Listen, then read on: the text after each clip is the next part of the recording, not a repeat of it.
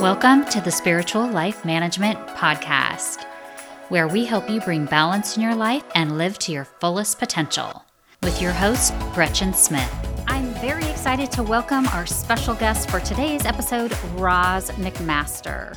Ros is a wisdom blogger, transformational spiritual counselor, podcast host and guest, psychic medium, and an author of her beautiful book, From Shadows to Light. It's a self-help memoir. She shares her journey to find emotional and spiritual peace through betrayal, grief, and loss. A story of triumph over tragedy that will inspire you to move from blame to accountability, from victim to victorious. Welcome, Ros. Thank you for having me, Gretchen. It's so wonderful to be here. It is so wonderful to have you on the show, and I am so moved and inspired by your personal story, your personal journey, and I want to thank you for your precious time today and the vulnerability to share your story with us. You're welcome. And it's funny when you speak of that, I'm actually excited about my story. I think probably because of the healing that I've done, the extensive healing I've done and my spiritual beliefs.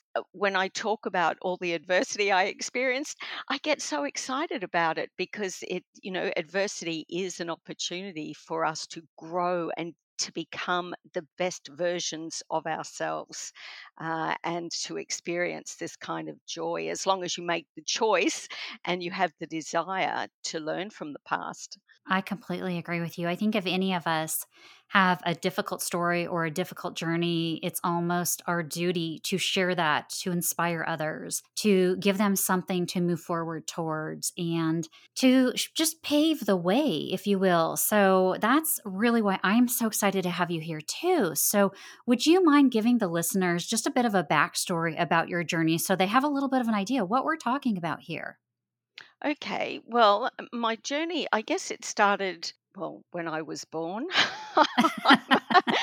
I'm 60 now, so we've got 60 years of life experiences, which are all important because, your childhood experience is what shapes the adult that you become and the choices you end up making as an adult and what you attract to yourself. But I left home when I was 16. I had a wonderful life of traveling internationally and working overseas, and ended up in lower management jobs. And I didn't meet and marry until I was 27. And I thought I had married the man of my dreams, as we often do, but I ended up for 30 years married to a man who had a terrible fear of intimacy, a deep rooted fear of intimacy, and which holds a lot of characteristics of a narcissistic personality. He wasn't violent, but he was emotionally quite abusive. So 30 years later, I received a text message from him to say he wasn't in love with me anymore. So that's okay. A lot of marriages fall out of the in love stage and then they move into a different phase of their life. But when he sent me the text message, it made me realize finally that my life was never going to change and that he was never going to change. And Mhm. so I made the decision to walk away from the marriage. I finally had enough courage to believe that I was worthy of something better and that I deserved something better. A year after we separated, I was diagnosed with stage 4 bowel cancer, and the prognosis was 2 to 3 years. But there was something about being given that prognosis. I just knew it wasn't my time. Do you remember the movie Angels with Meg Ryan and Nicolas Cage? Yes. Yeah, so Meg Ryan was playing a surgeon, and I remember she was asked at one stage, why she works so hard to save lives. And she said, we work hard to save lives, but sometimes I wonder, we fight hard to save a life, but sometimes I wonder who we're fighting with. So I just knew that. there was a bigger plan for me. Spiritually, I believe that our destinies are already set for us before we incarnate into this world, and we don't spend 1 minute longer here than what we are meant to. So I just knew it wasn't my time. But I went through the surgery, I went through chemo, had 6 months of chemo.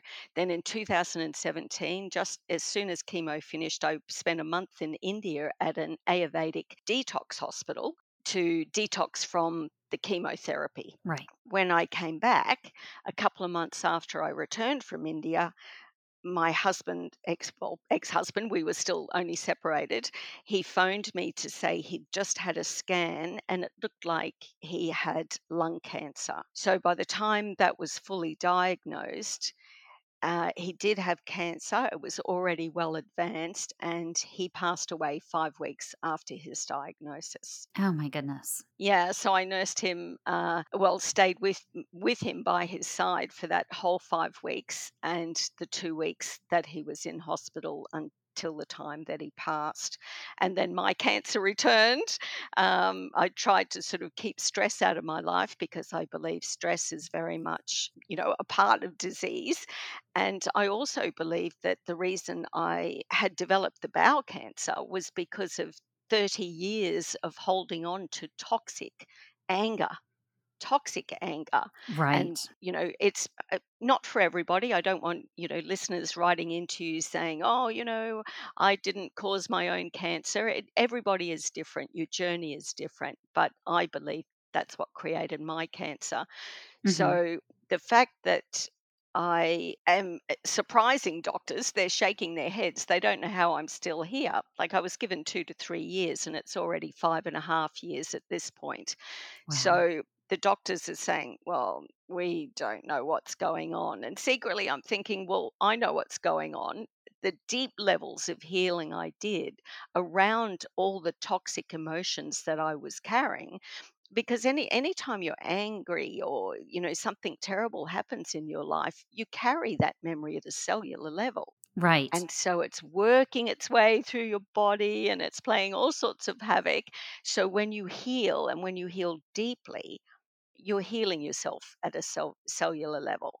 So yeah, so that was my journey. But I believe that adversity is an opportunity for us to grow and learn something about ourselves and develop uh, as a person, and to step fully in to the empowered person we're meant to be. So even though along the way, each one of those challenges I faced, they had their own set of emotions attached to it.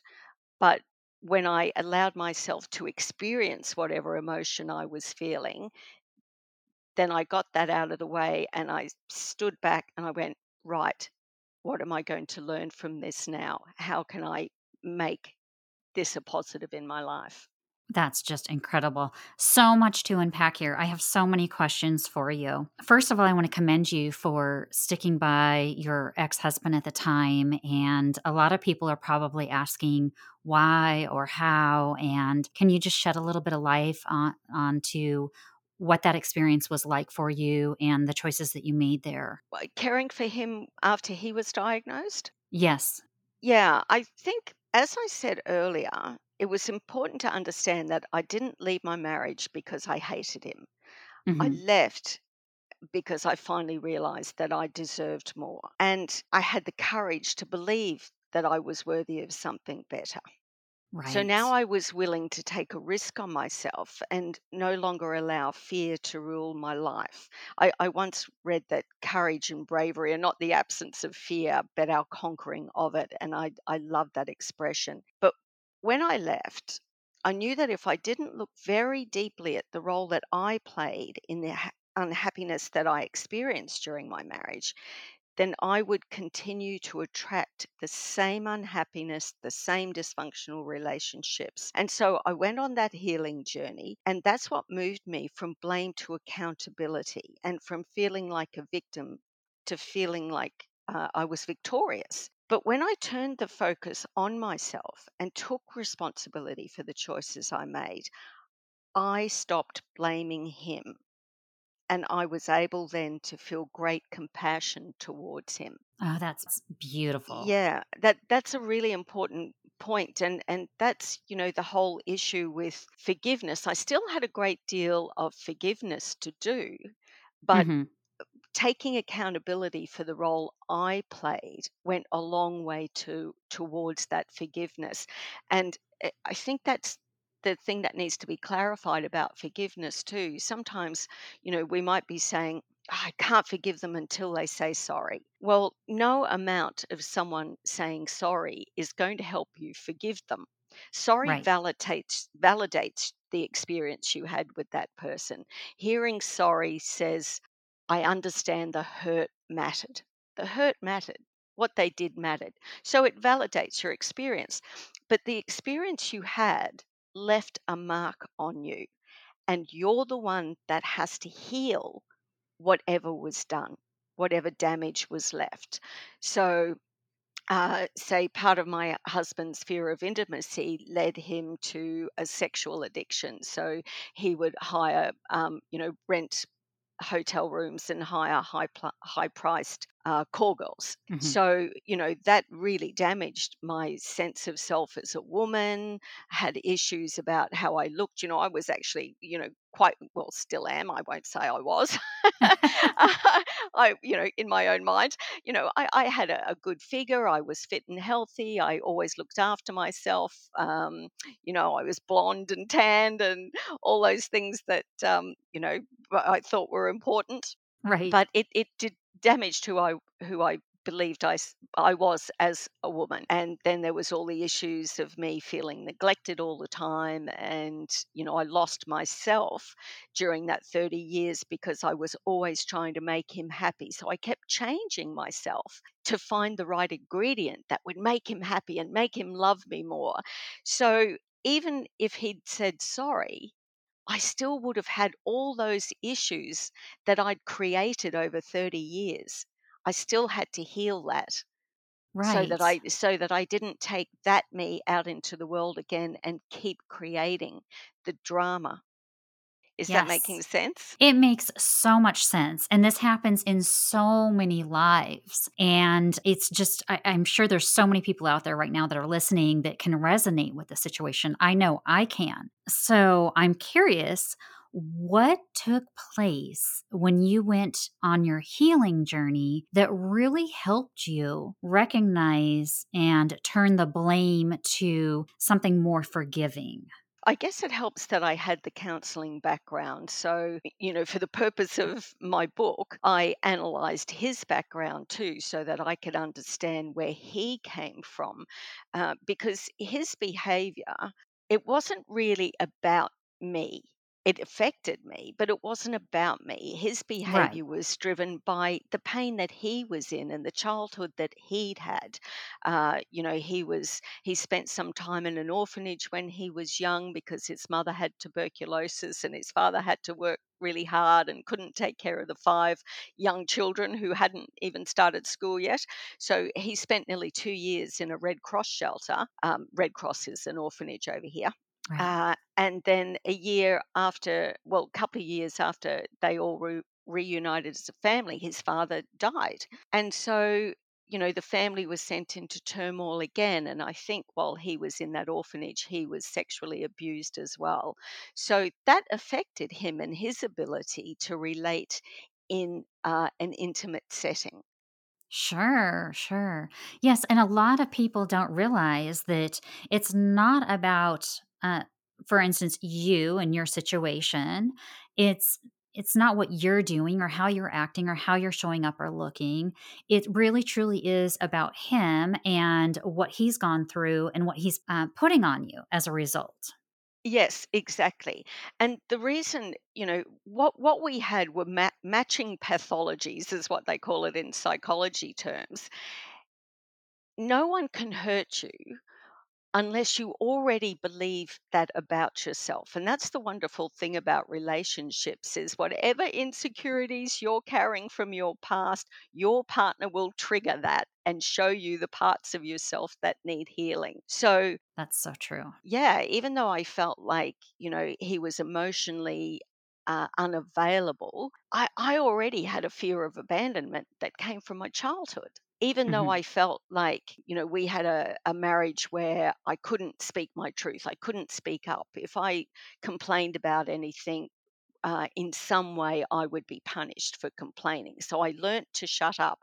I learnt to um, don't speak my truth, don't rock the boat, and that was very difficult for me, not being able to speak my truth. But when I analyzed it, when I went back to do all the healing, that already started in me from childhood because I had a mother, as loving and wonderful as she was, she didn't like being challenged in any way. So if you said something that upset my mother, it would make her angry. So I was a very sensitive, quiet child.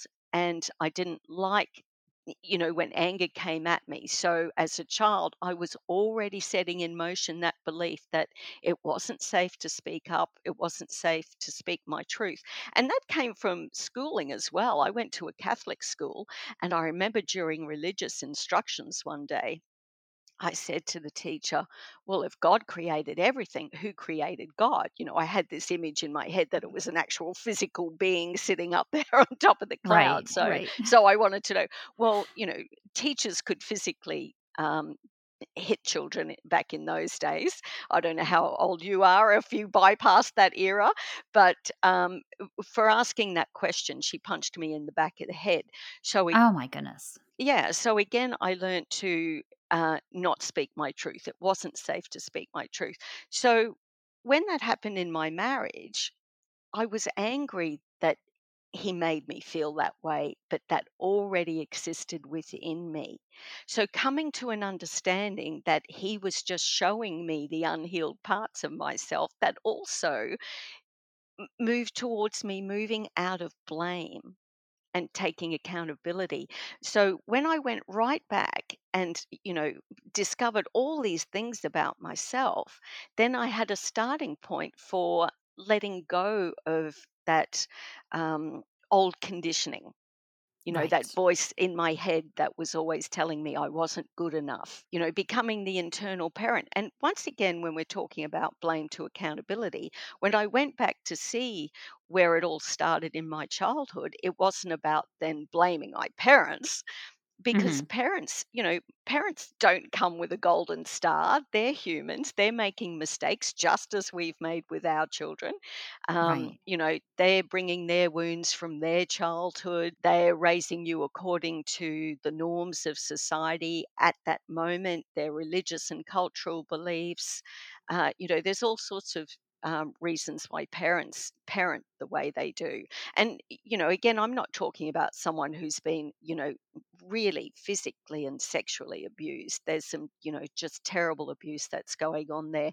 But whether your abuse is very severe or very mild, it still leaves the same impact on all of us and the same healing that needs to be done. It just might be deeper levels of healing that you need to do around something that's happened in your past. But literally, the healing for me was about going back into childhood, looking at all the triggers and things that I'd felt during my marriage and understanding their origins and literally moving out of that blame.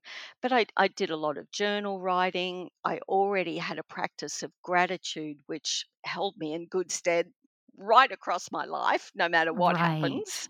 I love gratitude, and I am sorry to cut you off here, but I would love for you to share a little bit about your gratitude journaling and experience with gratitude. I first started a daily gratitude back in, I went to a Buddhist workshop on death and dying, and they spoke about gratitude then. And I'd Mhm. already started it before that, actually. So we're going back to around 2006. I remember one year at the start of the year, I like to, set my intentions for the year. And I just felt really inspired to write letters of gratitude. So handwritten, on foolscap paper, there's something, just beautiful about writing a handwritten letter and mailing a handwritten letter. Can you imagine the days when you receive something that's handwritten? I So know.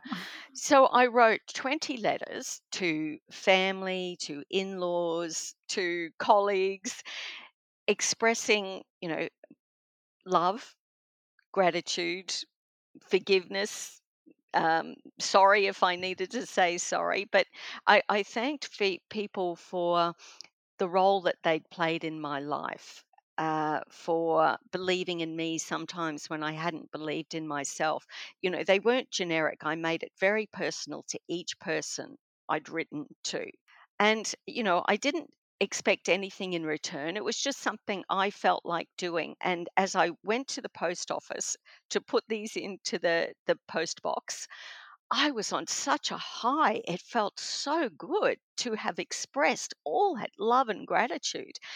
But there was something that I got back from it. People started calling me straight away and telling me how, they might have been feeling down and suddenly they felt great about themselves again, because people feel good about knowing they've touched someone's life in a positive way. People were telling me they still keep their letter even today, so that when they're feeling down, they read it and they're reminded again that, they matter and they've made a difference. The hardest one to write was to my mother, and that's the most important one to write, because no matter how bad you think things are, there's always something you can be grateful for.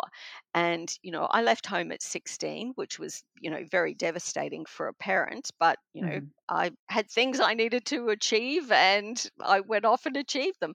So I wrote that letter and, I just really thanked her for keeping the door open unconditionally so that I would find my way back home and know that she was waiting there with open arms. So that was my gratitude letters. And then a couple of years later, I put up a Facebook post that I was going to start a gratitude jar. And my daughter rang me and she said, "Mum, I've got a gift for you. I'm coming over." So she came over and she said, "I read your post and I've bought you this jar to start your gratitude jar." And it was a beautiful jar with this lovely shimmering purple lid on it, but it was the size of a jam jar. It was Uh-huh. really tiny. And I said to her, "Oh, that's really lovely. Thank you so much." I was so grateful that, she'd done something so thoughtful. I said, "But I've bought you a jar so you can start the journey as well." And I had a jar that was the size of a laundry hamper. It was absolutely enormous. And she cried. She said, "Mum, I couldn't fill that little jar. How am I going to fill the big one?" And that's the issue with gratitude too. People think, what have I got to be grateful for? How can I be grateful? But it's not always about feeling grateful for something that you're getting. It's Yes. gratitude for everything around you in life. And when you start the gratitude journey, you really have to work at it. You have to really look. You have to look. So on a rainy day, I wouldn't just say, "Oh, I love it when it's raining because I enjoy hearing the sound of the rain." I took it a step further. I enjoy the rain because it stops me from going out when I really need to spend time sitting and getting grounded. So, not Nice. just what I'm grateful for, but why I'm grateful for it, because that adds that extra dimension. I went out, my son had a job parking golf buggies at the local golf club. And one day it was pouring with rain. He said, "Mum, can you come and help me do it, please?" There was hundreds of golf buggies and he wanted to get it done. So we went and we got drenched and we laughed and laughed and laughed. So instead of being annoyed that, he asked me to help and I got really wet, I was so grateful to have that opportunity to spend a moment with my son where we laughed together. And laughing and getting wet, it took me back to childhood where you did things like that with just Right. such Yeah. abandon. So, I'm grateful for when I go for a walk because I purposely set about looking for things to be grateful for. Suddenly, my mind had become so sharp and my heart had become so open. I saw beauty all around me that I hadn't noticed before because we walk around so unconsciously with our head down and we're in our phones and we're worrying about what's happening tomorrow and next year and next week. We're not present. So practicing gratitude makes you so present because you're consciously thinking, what can I be grateful for in this moment? And small things, big things. There's so much to be grateful for. And I swear it changes you at a cellular level. When I started practicing gratitude, when I got cancer, when I went Mhm. through chemo, when I separated from my husband and had to start looking for a house, I had, lots of fear initially around all those things, but my life felt so full. It literally felt full. Nothing could knock me off my perch of just feeling like I had so much abundance in my life. And that was from the practice of gratitude every day. I just think that's so beautiful, and I'm so happy that you were able to share that message with the listeners today. I know personally as well that gratitude has changed my life, and it's a big part of my life. If we can convey a message of just how important that is and turn around someone else's life, I mean, that would just be absolutely incredible. So I know gratitude really helped get you through this really difficult time and helped you forgive, and you were able to care for your ex-husband at the time. But then you had further to go on your journey. Is that correct? With the forgiveness, yeah, I definitely Yes. did. So, it's a process. And I think I had started to say before when we, want someone to say sorry, that's only sort of part of the journey. Forgiveness really isn't about the other person. Forgiveness is a gift that you give to yourself. Forgiveness stops you from being held captive emotionally by what happened in the past and the wrong that you feel was done to you. So it's a gift that you give to yourself. And when I went on that healing journey and started taking responsibility for the role I'd played, forgiveness, in a sense, became, obsolete. I kind of, I've reached a point now in my life, probably because of the extra things I did, which I'll talk about now.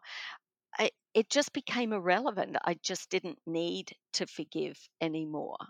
And I, Mhm. I can look back now and just think nothing except gratitude for that time that we spent together. But after he died, after he passed away, I remember my daughter asking me, Mum, do you miss him? Are you sad that he's gone? And I didn't miss him the way a wife might miss her husband because we were separated and there was a reason we were separated.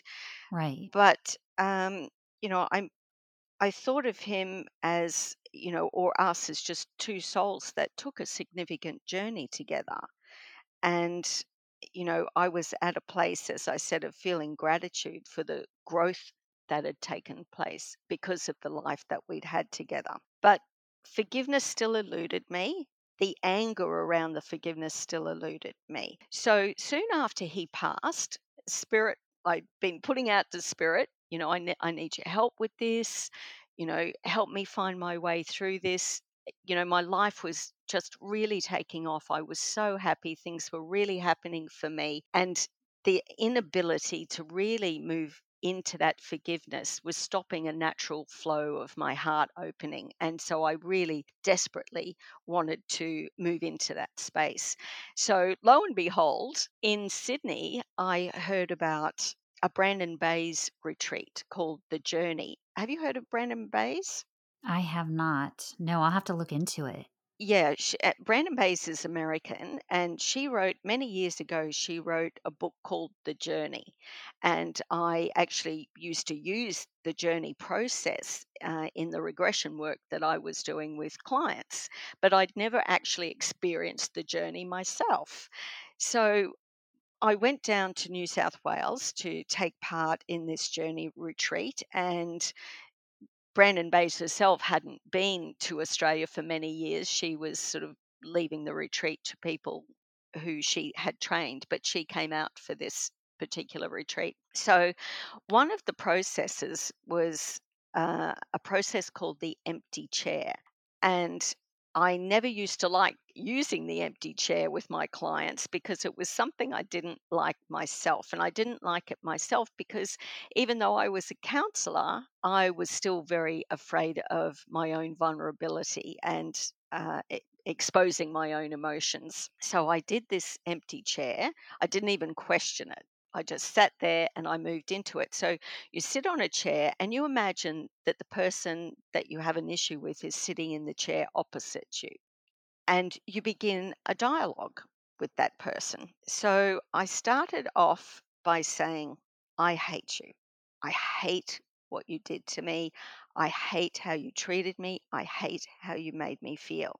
And at first, I was a little bit shy, but as I kept going, I got louder and louder, and all my inhibitions and my fear dropped away. The tears were streaming down my face, and I was yelling.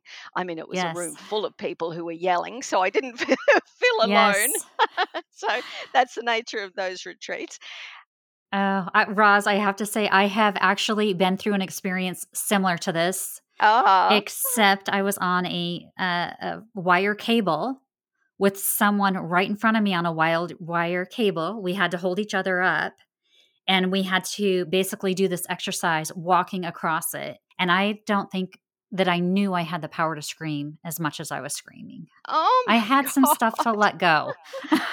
That is horrendous. Yes. You were doing it on a wire. Trust me, the chair is a lot safer. Oh my God. It may be safer, but nonetheless, I mean, the same result. I really didn't know I had stuff pent up in me that I Yes. had to let out. It's so cathartic. It is, and that's the thing. What you resist will persist, and I think when you're hanging on to unexpressed anger or emotion, hanging on to anything negative, any kind, it's like you're going around on this huge circle with a bag full of rocks on your back, and they just get heavier and heavier and heavier, and you can't move, and you're just never going to get to the other side. When you go straight through the middle of it, Yes. that bag of rocks just comes off, and my gosh, don't you feel good? Now, even though I was expressing, I hate what you did to me, that sounds like blame. I understand that. There's a little bit of a, what's going on here? She said, don't blame other people. But thing is, that's a human emotion. That's how I felt, and that had to be expressed. And Right. once you express it, then you can move into that space of love, and that's part of self love and self care.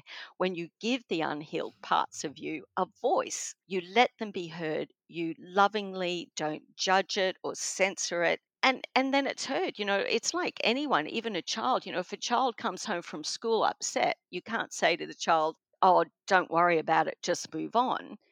Tell me what happened today. How did that make you feel? And as soon as they've been able to freely talk about it, they go about their day. They're happy again. You need to be able to express it. And I didn't have that voice during my marriage or during my childhood. And now I was expressing it. And my gosh, that was it. Just this weight lifted. And I was able to move on. It literally just moved me on. Yes. Oh, that's amazing. And it's Yeah. so healing. It is so healing. So, I mean, these are the sort of things you can do yourself. I used to love journal writing, and journal writing takes those thoughts out of your head, which is very helpful because we do a lot of negative self talk and it goes around and around and around and around in our heads and doesn't serve any purpose. So, journaling helps you express your thoughts and feelings in a safe form. Through journaling, it can be an avenue to begin to know what you need to heal. It helps you to express and let go of anger and grief. It makes conscious what is unconscious. And through journaling, you're free to express your true feelings without censorship and without judgment. But if you go to a retreat or you go to a counselor who specializes, or any sort of spiritual healer, there's many now that help with these sort of things, where you can really speak those words. Go to the top of a mountain, even if you need to, by yourself.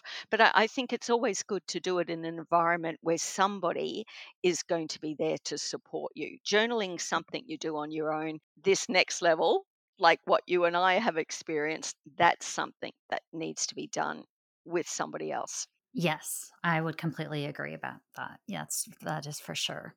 And that allowed you to be able to let go a lot of your pain and frustration and forgiveness. Well, it allowed the forgiveness to come to the surface, and which then you succumb to healing. You're able to finally heal or go through the grief process. Can you tell me a little bit about going through the grief process? Well, I still didn't necessarily grieve for him. If I'm completely honest, I was actually a little bit relieved that the push pull of our relationship had ended, uh, even though we'd been separated for 2.5 years. I still had a lot of contact with him, and we were still playing a lot of games with each other. So that had come to an end, and really sitting by his side and supporting him, it was a real lesson for me in unconditional love. There was nothing more he could give to me, nothing more I wanted from him. And I just sat there, lovingly. He was very afraid while he was in those final weeks. It was happening so fast. And he had an oxygen mask that he did not let go of the whole time he was there. And so when I would enter the hospital room in the morning, I would lift the mask and kiss him gently on the lips. And that grounded him and made him feel calm and brought him down. And I just felt so good within myself that I was able to give that love and support to him unconditionally without the want of anything in return. And the other thing is too, we had three children. They were between the ages of, I think, what were they then, 19 and 25, or around that age. So, still quite young to be Hmm. losing their father. And for whatever was happening in our marriage as a couple, we were a strong family unit, and he was a very good father. So I needed to be there for him, for my children, so that I could help them with their grief. And that was really important to me because, as I said earlier, my husband was 10 when his father passed away, and he never got to grieve his father. And in those days, children weren't even allowed to go to funerals. So his father's had a heart attack. So one minute he's there, the next minute he's gone. There was five children. There wasn't time for grieving. Everybody just had to get on with it. So you couldn't even say his father's name without him emotionally just breaking down. It was so traumatic. And so we never talked about his father. And when Andrew passed, my children now were afraid that they were going to grieve the same way, and they were in fear of that. But that's never happened because I was able to be present for them and help them to grieve. So, as far as grieving, I think I did the grieving when our marriage broke down, because even though I made the choice to leave, what I grieved was the loss of my dreams and my hopes for the future. There's another saying that I love, which is, you have to let go of the life you thought you wanted in order to have the life you deserve. So Right. I had this fairy tale view my whole life of what this beautiful partnership would look like. And so I bent over backwards trying to make my life fit that. And I was in this constant battle because it was just never going to look like the fairy tale I'd created. So I had to grieve the fact that, I'd lost the fairy tale. and that I was going to be starting again. So I went through the grieving process then, the denial, the anger, the bargaining, and that final stage that was added to the 5 stages of grief, which is finding meaning. That's also what I did. I found meaning. And, as far as grieving the loss of a loved one, finding meaning doesn't mean that, well, what was the purpose of them getting cancer? What was the purpose of them committing suicide? We're not finding meaning in why they passed. We're Right. Yes. we're finding meaning in spite of and because of their passing, the fact that you've lost them, whether it be through divorce, separation, or through someone passing. The grieving process is still the same. So I found meaning in his passing. Like I say, I focused instead on the blessings that he brought to my life, all the things that I'd learnt because of his passing. So, and because I have my spiritual beliefs to fall back on as well. I don't have a fear of death myself. I believe that he passed now because this is when he was meant to pass, and we were meant to take that journey together. And finding meaning, I've now written a book and am trying to help others to heal. And you don't have to have had the same experience as me, but what led you to make the choices you've made in your life that led to your unhappiness, that's the same for all of us. And the process for healing and dealing with that is the same for all of us. So that was fine. That was the meaning that I found in his passing. So, yeah, you have a choice. You have a choice. Right. And I think that often we forget that we have a choice, and that instead of focusing on on the loss, whatever that loss is, whether it's a loved one or losing a home, or there's so many different types of loss and grieving. Hmm. But if we focus it onto the blessings, whether we have happy memories in a specific home that we've lost, or the insight and the love and the lessons that a loved one has left us with, that we have a choice in how we are going to process it and move forward. Yes, absolutely. And that's the thing. That's the whole feeling like a victim. You're not realizing that you have a choice. It might not be a choice that you like or that you want to make always, but you do Right. have a choice. You simply do have a choice. But I think when we were talking earlier, if I can use my children as an example of the grieving process, Hmm. the three of them all dealt with their grief in very, very different ways. But what I tried to do was, right from the start, we created rituals around the grief. So we used to have a creek in our backyard, and my husband loved being around this creek. So when he passed, I got them all to write a letter of all the fond memories that they had, what they missed about him, how much they loved him. So they wrote a letter, and then we turned that paper into a boat. We made a paper boat. What Hmm. do they call that? Origami or whatever it Just is. And then we set the boats adrift in the creek. So that was a part of a grieving ritual that we did. We talk about him constantly.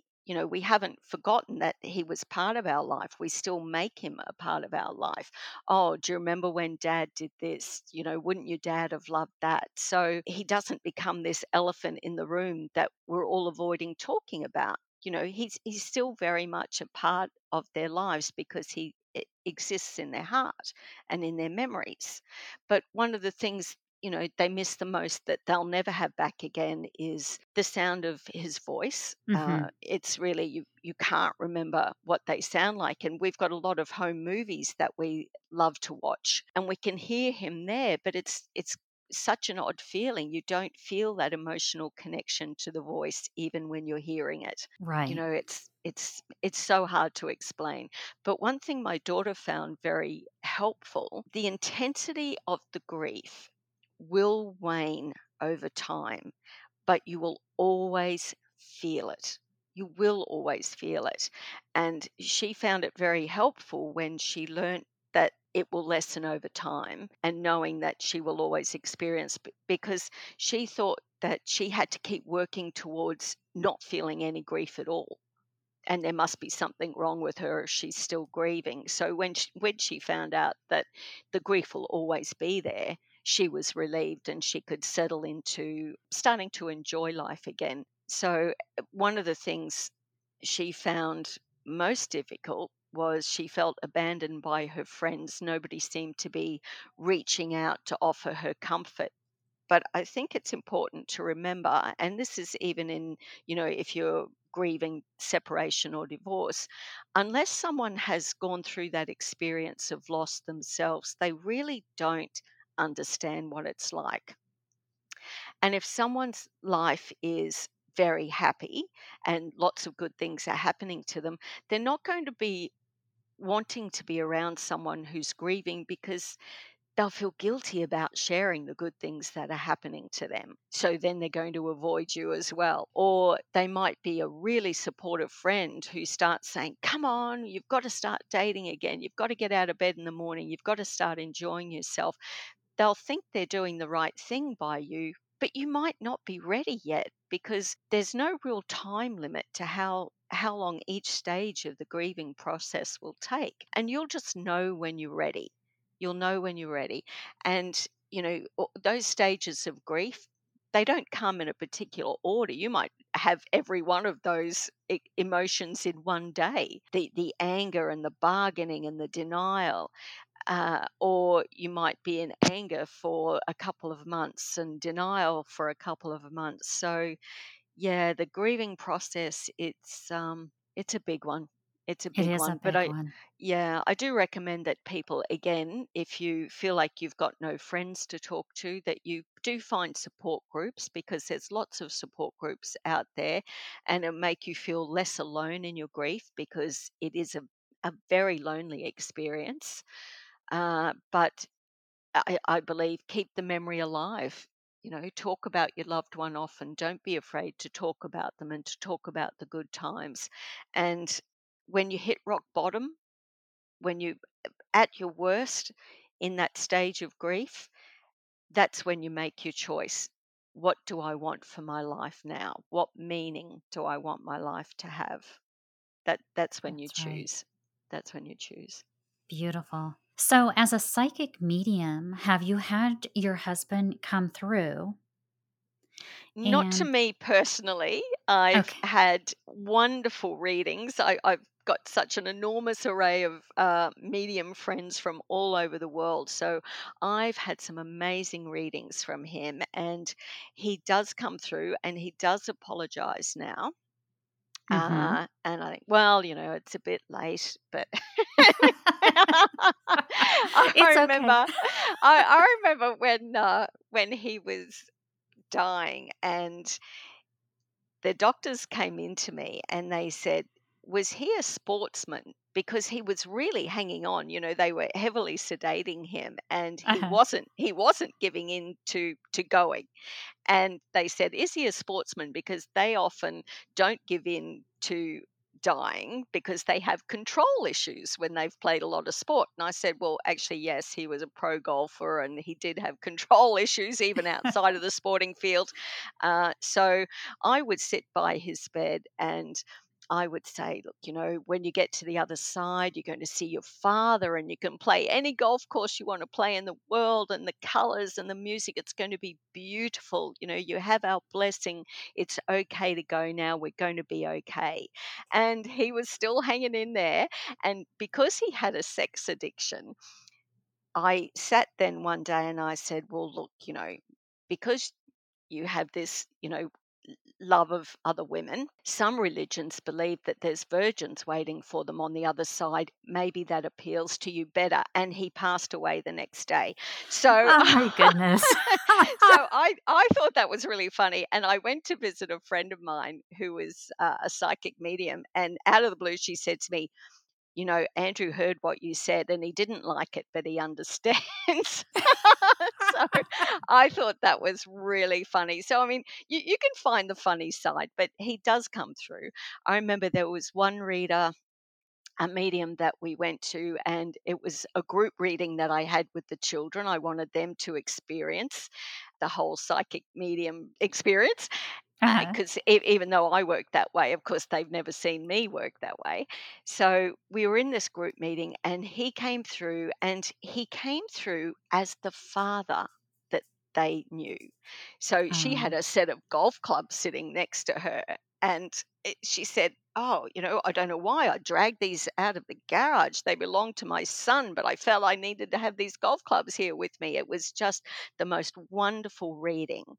And then I had a subsequent in reading with her just by myself, and he came through as the husband that he had been, which was very different to the wonderful, funny, loving father that he was.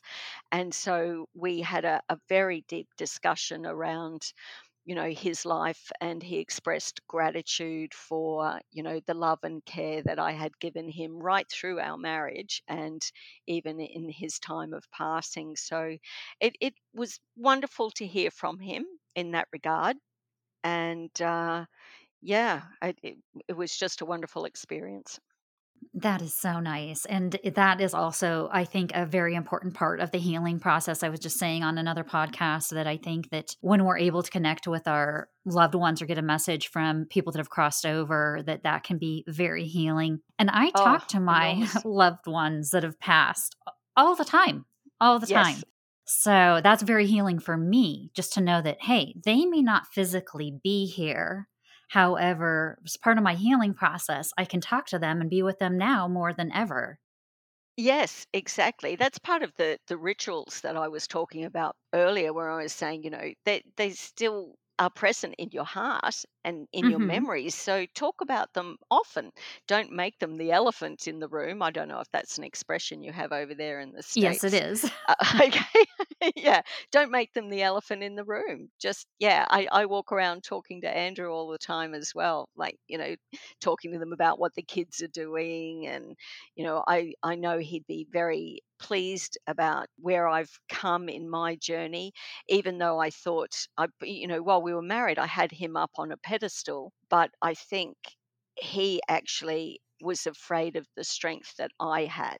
And that was, his downfall. So he felt Right. threatened by that. And so now I've been able to step fully into that powerful person that I was meant to be, that I was always afraid to be. So, what a blessing the life with him has given me, because I would not have gone on this journey without having separated, without having the cancer, and without his passing, because his passing is what finally pushed me into that level of forgiveness that I needed to reach. Right. And now you're also able to focus on healing yourself. Yes, and I want to make it clear to people too that it's a journey that you continue to go on throughout your life. So Yes. I haven't really had another relation. I had a short-term relationship for a couple of months, but I wasn't ready to give up my freedom yet, so it didn't last very long.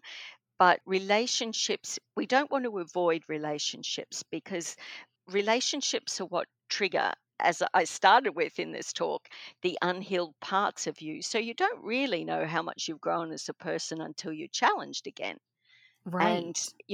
that doesn't mean you have to go out and be in a relationship, but I would recommend that you don't embark on a new love until you really, really know who you are, until you're really strong in your core, until you've established your values, you're strong enough in your self worth that you can set boundaries around unacceptable behavior, so that you don't go into another relationship with a chip on your shoulder, so that you're not always looking to be hurt again and Mhm. guarding yourself against it.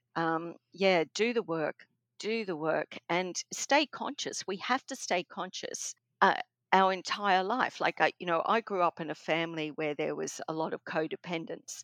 So I became codependent in my marriage.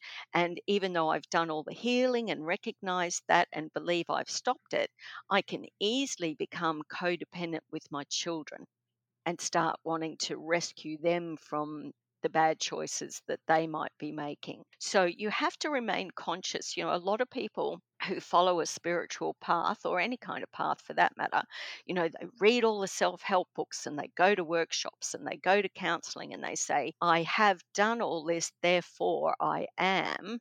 But you're not. You have to be aware every minute of the day of your intention, your behavior. The minute you're feeling unhappy about something, it's because you're not aligning with your values, perhaps.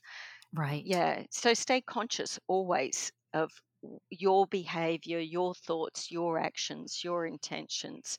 Where are you coming from? Because you're never going to be able to change somebody else's behavior. You can only be responsible for yourself. Blame to accountability. And that was one of the important things I mentioned when I said I didn't leave my husband because I hated him. I left because I finally realized I deserved better and I wanted better. So anytime you're unhappy with someone in your life, your sister, your parent, your loved one, your work colleague, don't focus on wanting them to change or wanting them to do something differently. Bring the focus always back to yourself and make a choice. I want a better working relationship with the people around me, and this job isn't filling that need. So it's about you. It's about taking responsibility for the choices without relying on somebody else to change. Oh, I love that. That's a great, great message. Well, goodness, you've shared so much with us today. And I just want to thank you again for being so raw and so vulnerable and sharing a bit of your story. And I just want to remind the listeners that Roz has actually wrote a memoir with much more information in it. The book is called From Shadows to Light. It's a self-help memoir. And I think you'll find all kinds of wonderful, insightful information within this beautiful book. And Roz, where can people connect with you? Where can they reach out to you if they would like more information? I have a website with a lot of information. Oh, the links to where they can purchase the book. It's in ebook and hard copy. That's on there as well as all the blogs. I have a counselling service. Thanks to COVID, we're now adept at doing everything online. So I have a lot of clients all over the world. So you can find all the information on my website, and that's at rosmcmaster.com. It's ROSMCMASTER. Everything you need, you'll find on my website. Yes, it's beautiful. Lots of wonderful information on there in the blog area as well. So I urge the listeners to take a look. It's beautiful and inspiring. So thank you so much. Oh, thank you, Gretchen. I just love the opportunity to be able to inspire people and let people know there's hope. No matter what challenges you're facing, there is hope and there is a way through it to the other side, to happiness and stepping into your own power. Well, I just can't thank you enough because you are a beautiful example of resilience and just a beautiful light shining upon us all. So, thank you so much again for joining me today, Roz, and sharing your beautiful message. Thank you, Gretchen, and thank you, listeners. Thank you again for tuning into another episode of Spiritual Life Management. I truly enjoyed our guest today, Ros McMaster. If you found this episode to be inspiring, giving yourself hope, or if you know of someone that is having a real challenge with adversity, please share this episode. Additionally, if you would like more information on how to connect with Ros, I will be placing that in the show notes. If you're looking to connect with me, your host, Gretchen Smith, you can reach out to me at GretchenSmithCoaching@gmail.com, or you can always connect with me at Instagram at Gretchen Smith Coaching. Wishing you a wonderful and magical day.